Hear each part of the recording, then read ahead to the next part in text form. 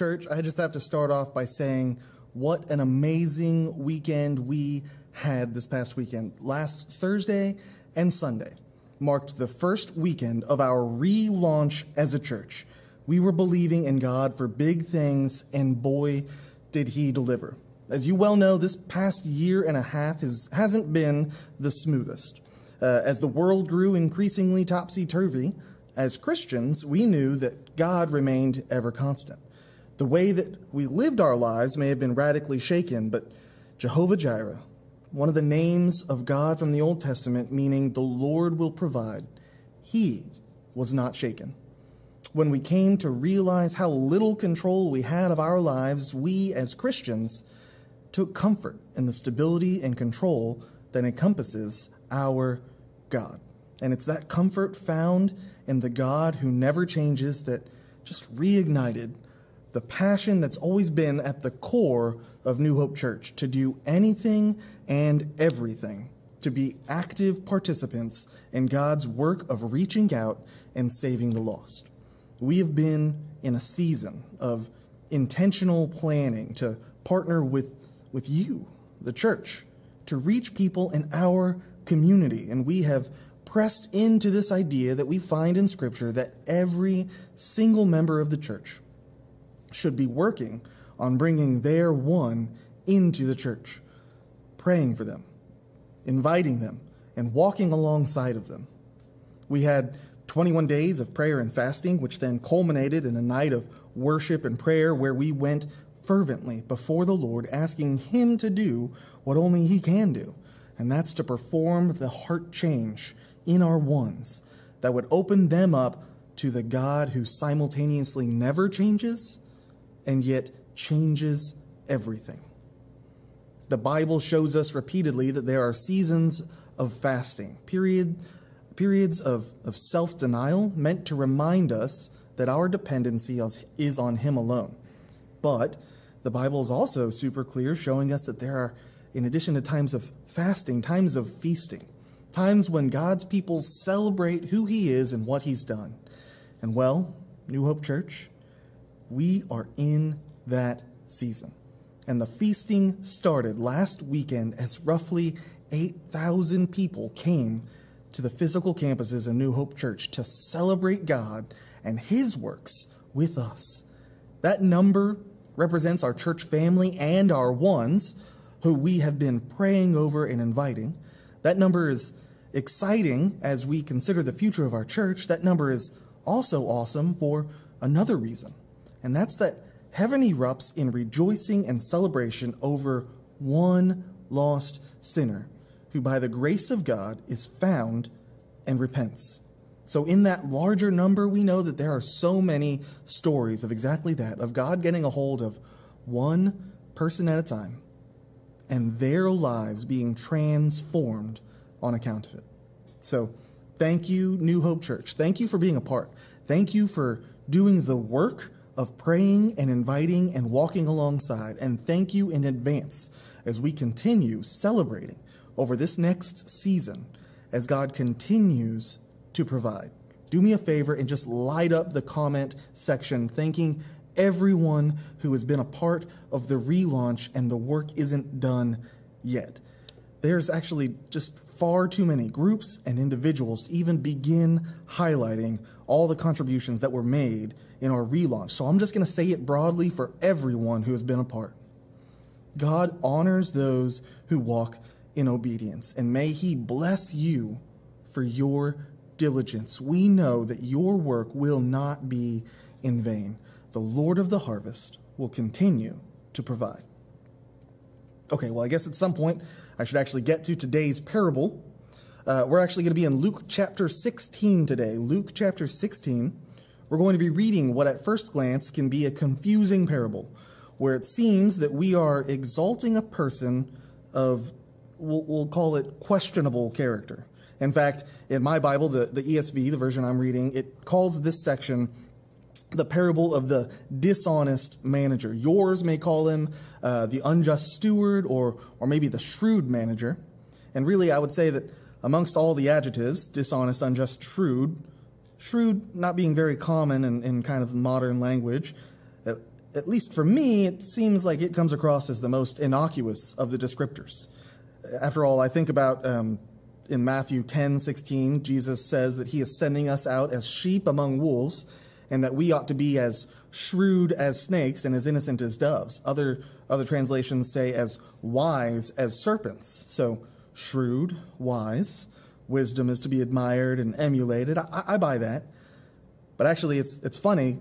It's translated into the word shrewd, and the etymology of the English word shrewd actually comes from saying that it's something that's to be evil in nature or character.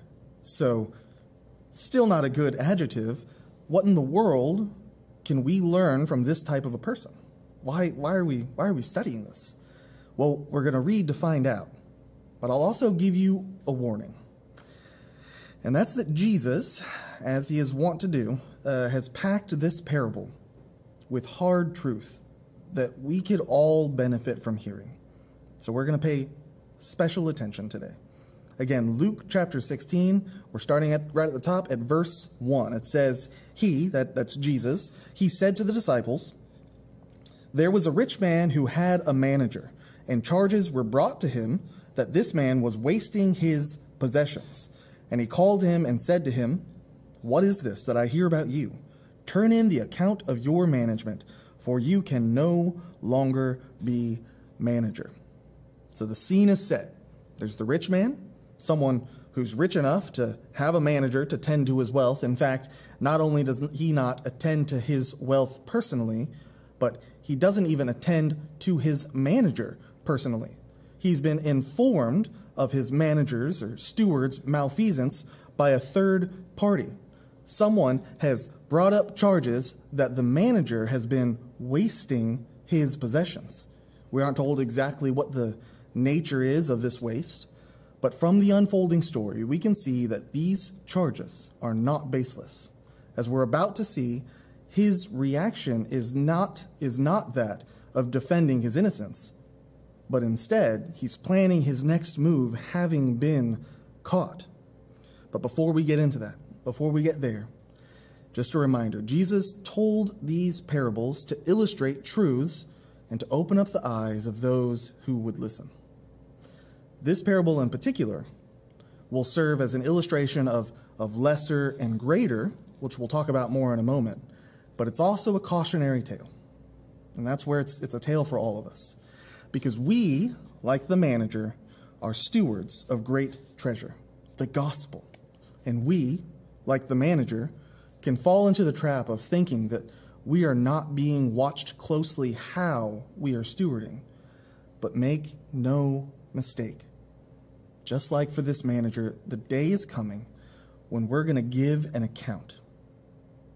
And if that doesn't give you pause to consider how you are stewarding the things entrusted to you, then I think you're in danger of missing the point of what Jesus is telling us today. So keep all of that in mind. We're going to continue picking up in verse 3. It says, "And the manager said to himself, 'What shall I do, since my master is taking the management away from me? I am not strong enough to dig, and I am ashamed to beg. I have decided what to do, so that when I am removed from this management, people may receive me into their houses.'" Again, the manager seems to acknowledge that he is firmly in the wrong and that this is now the hour of his comeuppance. He quickly does an inventory of his own skills and abilities. He says, "I'm not cut out for manual labor," and he refuses to sink from his station in life all the way down to begging. So he hatches a plan to use this little bit of time that is left before everyone learns that he's been removed from his management position in order to position himself into a place of favor with the people who owed his master debts. So the parallel for this is that of the squanderer of God's grace, who's not walked in obedience and is staring down the judgment, who then takes inventory of what skills or abilities they possess that could possibly get them out of their circumstance. But the key difference is that for that person, the squanderer of God's grace, there is no scheme to be hatched that will save them.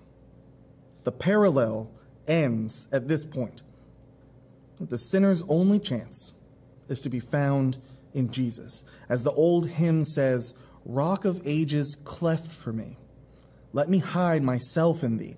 Literally, Jesus, open up and let me in, that I can hide in your safe harbor. Nothing in my hands can I bring, simply to the cross I cling. And while the parallel ends here, the parable continues with much still to garner. Continuing in verse 5, he says, "So, summoning his master's debtors one by one, he said to the first, 'How much do you owe my master?' He said, 100 measures of oil. He said to him, 'So take your bill and sit down quickly and write 50. Then he said to another, 'How much do you owe?' He said, 100 measures of wheat. He said to him, 'Take your bill and write 80. So the plan that he came up with is to gain favor from these debtors by cutting their debts in half. It's estimated that we're talking about just the amount that he cuts out of their debt, it being more than 3 years of a single person's wages of oil, up to 10 years of a single person's wages of wheat. Certainly, the manager has a long list of other debtors who he treats similarly, garnering favor.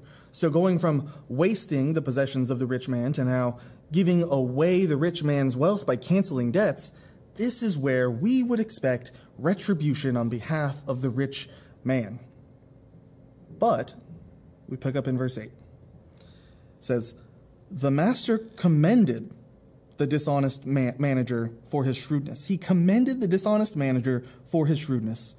"For the sons of this world are more shrewd in dealing with their own generation than the sons of light." What? In an unforeseen and incomprehensible twist, Jesus tells us that the master actually commends the manager. Is Jesus really telling us a story that this is how a Christ follower should behave? Or how are we supposed to interpret this? Well, this is where the focus of this parable turns to that of lesser and greater. So just as we saw back in the parable about the importunate widow who wore down the unjust judge, asking for justice on her behalf, her incessant pleading, and therefore that tells us that if that's the judge there, that our God, who is just and so much greater, is going to be more greatly moved by our prayers. Just that, as that lesser and greater, we see that if the sons of this world can be so shrewd in dealing with temporal things, how much more wise, forward-thinking, and intentional ought the sons of light be? I will say that Jesus actually presents this as an admonition. He says that he too often sees that the fervency, intentionality, grit, or hustle of those working for material wealth and position outmatches or outpaces that of those who claim to understand the significance of heavenly pursuits. So he expands on this in verse 9. He says, "And I tell you, make friends for yourselves by means of unrighteous wealth, so that when it fails, they may receive you into the eternal dwellings." So Jesus refers to it as unrighteous wealth, not because there's an assumption that all wealth or money is ill-gotten, nor because money is inherently evil. In fact, let me tell you something. Money is just a tool, and it can be no more inherently evil than a hammer or a drill. He refers to it as unrighteous because it belongs to this passing world, and it cannot live up to what unrighteous people purport it to be, namely a means to salvation or eternal significance. Money's just not going to be that in the long term. He tells us to make friends for ourselves by means of this unrighteous wealth. But unlike the steward in the story, our friends made by this money will welcome us into eternal dwellings. So that's to say that these are friends who will welcome us in heaven. He's calling us to use our wealth to evangelize. The Christ follower understands that the reason that we are entrusted with anything, be it skills, physical wealth, platform, power, talent, or our very lives, the reason why we are entrusted with that is that we can share the good news of our God, who so loved us that he sent his only begotten Son to die for us, to rescue us from the punishment that we earned for ourselves. We're given the very air in our lungs that we may praise him and that others may hear that praise and come to a saving knowledge of him. We exist to know Christ and to make him known. And on the other side of the veil of this mortal world, we will share in eternal dwellings as a result of what we do with our material and unrighteous wealth. So we're to make these friends by means of unrighteous wealth, so that when, not if, your wealth fails, as it says, when, not if, your wealth runs out, when, not if, your wealth can no longer help you because you're no longer bound to this earthly realm, you will be received by those who have gone before you and reside in heaven. Use your earthly wealth, your earthly talents, your earthly gifts, your earthly time, your earthly position, your earthly power, and your earthly opportunity to store up for yourself treasures in heaven, as Jesus tells us in Matthew 6:20 in the Sermon on the Mount. But he continues on in verse 10. Verse 10, one who is faithful in very little is also faithful in much, and one who is dishonest in very little is also dishonest in much. So Jesus here strips away the excuse that we can sometimes make for ourselves. I don't have enough of any of those things to make a difference. Or I would give more if only I had more.